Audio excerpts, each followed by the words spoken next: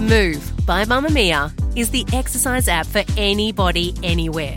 And in case you missed it, we dropped a brand new stretching collection that can be used to improve mobility and bookend your favourite sweat sessions. Mamamia subscribers get unlimited access to Move, and we drop new workouts every single week. If you're on the hunt for movement that makes you feel good, head to move.mamamia.com.au and use the code MOVE10 to get $10 off a yearly subscription. From Mamamia, hi, I'm Claire Murphy. Welcome to The Quickie, getting you up to speed daily.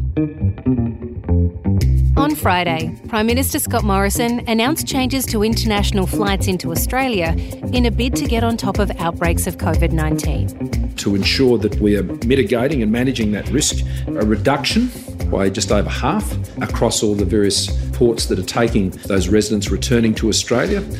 There is also a view across the National Cabinet that they are all effectively moving to a charging system for the hotel quarantine that is in place for those returning visitors. But what does that mean for Aussies who are still trying to get home? And why haven't they made it back already?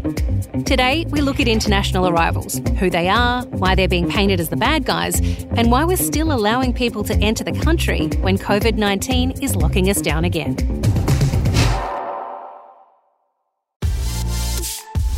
Mamamia subscribers, you've been asking and we've been listening. Now you can get all of your exclusive subscriber audio on Apple Podcasts. That includes everything from bonus episodes of your favourite pods to exclusive segments to all of our audio series. To link your Mamamia subscription to Apple Podcasts, open the Mamamia Out Loud page in your Apple Podcasts app and follow the prompts, or head to help.mamamia.com.au.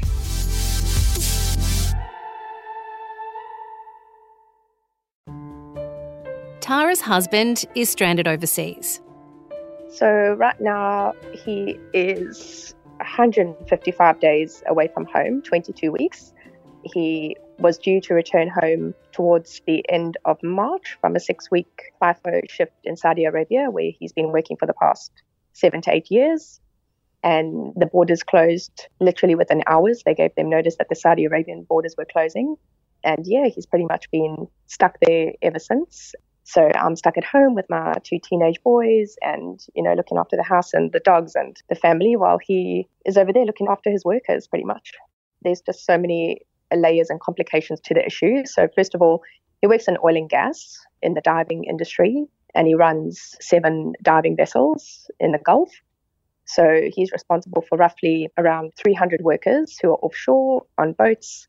He is one of 2 people in the office in Saudi, making it absolutely impossible for him to up and leave.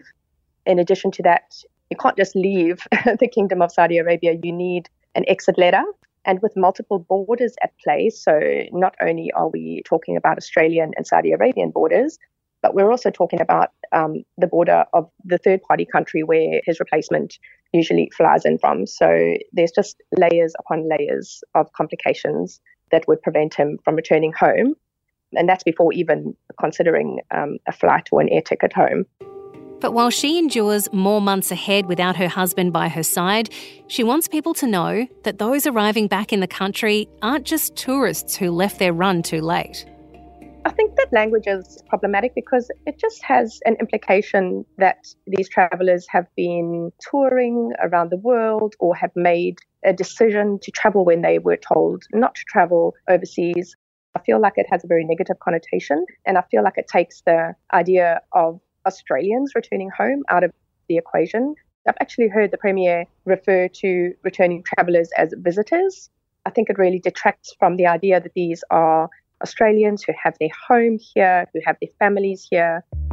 In the month leading up to July 7, 39,394 people arrived in New South Wales from overseas. 15,374 landed in Victoria and 10,054 in Brisbane.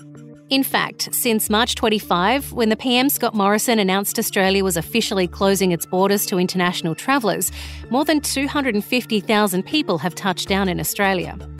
Some of those weren't on the drastically reduced numbers of commercial flights or ones organised by the Australian government. In some cases, like in India, where neither Qantas or Virgin fly direct, leaving the government to negotiate with partner airlines, people like Sydney-born academic Simon Quinn, with the help of a Brisbane company, hired planes from Indonesian-based Lion Air at a cost to those trying to get home, rescuing stranded Aussies who'd been left with no access to food or medications, locked out of shut-down hostels, turned away from hotels. But for many of us back here in Australia, we heard that our borders were closed, presuming it meant no more international arrivals until the pandemic was controlled. And when we heard that it was those returning home who sometimes brought fresh cases of COVID-19 with them, they were presented to us as the bad guys. Those spending time in hotel quarantine faced hate if they complained about their conditions. They've been blamed for the outbreaks in Melbourne, referred to as returned travellers rather than Australians who've been desperately trying to come home. So who actually is allowed to head back into the country right now? Crystal Zhang is an associate professor in the School of Engineering at RMIT's Aerospace Engineering and Aviation Department. Crystal, how do people actually qualify for a flight into Australia at the moment? So currently, according to Australian government and the information available on the government website, Australia's borders are closed. So only Australian citizens, permanent residents, and their immediate family members can come back to Australia. So if you are falling out of those categories, then you are not eligible to fly to Australia. Are we refusing to accept flights from any countries at the moment, even if they are bringing Australian citizens home?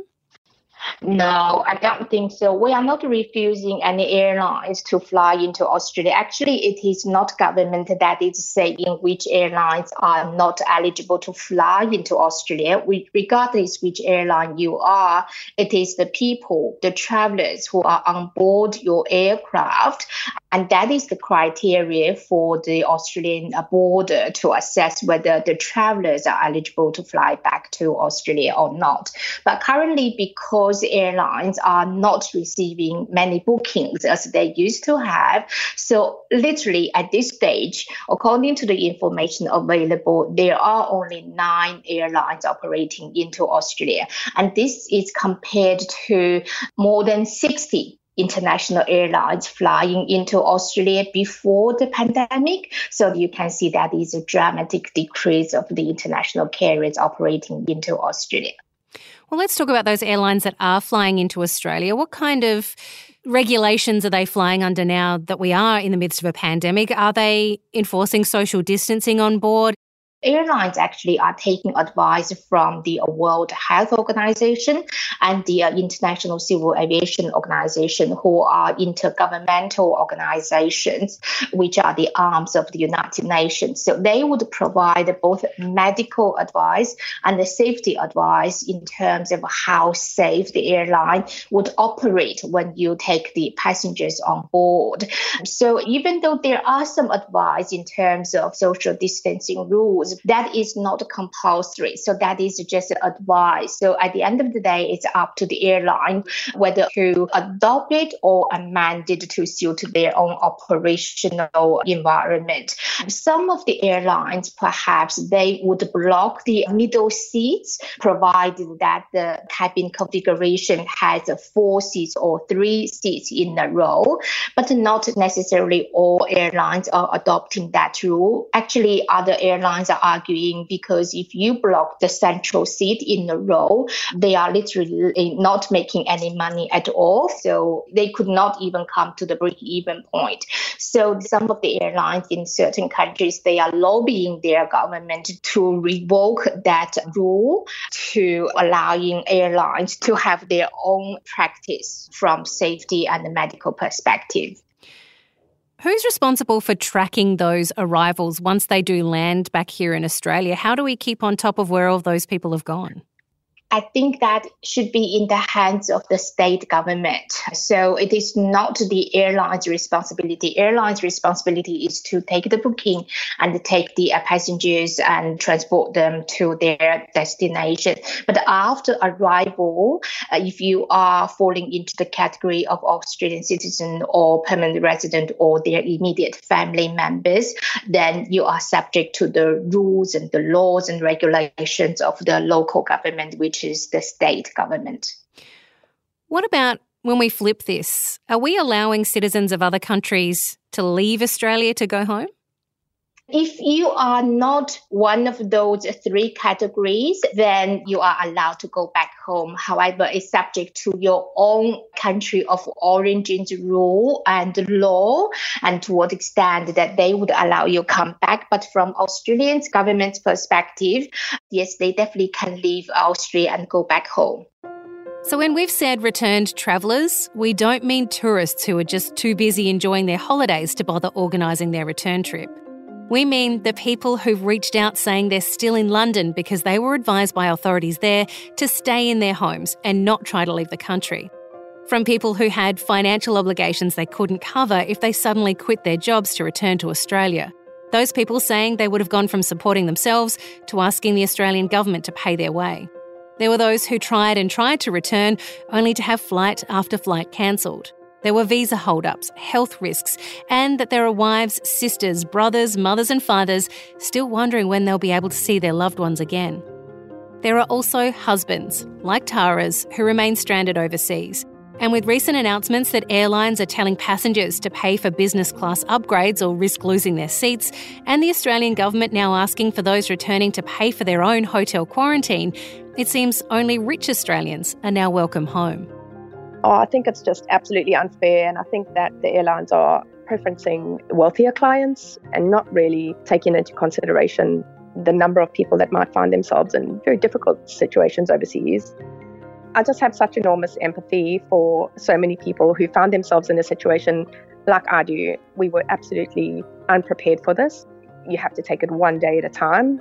For me in particular, there's no end date in sight. We keep waiting for government announcements regarding borders, and they are not forthcoming. So I would just say I have enormous empathy for everybody who has been split at this point in time, and I hope that there is a solution.